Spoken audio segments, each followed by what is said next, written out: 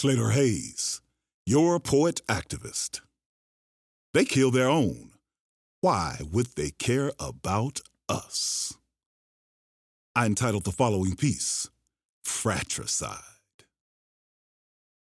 Babies bunkered down in darkened halls, whistling sounds piercing walls, shattering glass, silencing, creating heart-wrenching wails, the world awaiting the stories that only they can tell.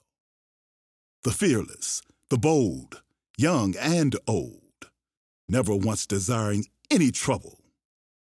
Lifeless bodies now entombed, sickened attempts to bury their will under mounds and mounds of rubble.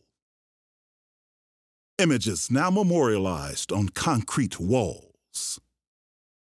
The fate of many in the hands of those once claiming to be a brother.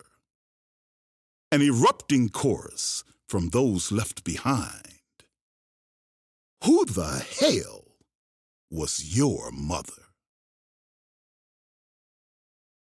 Our spirit lives. Join me again next time as I bring you more of the spoken word with Slater Hayes. Peace.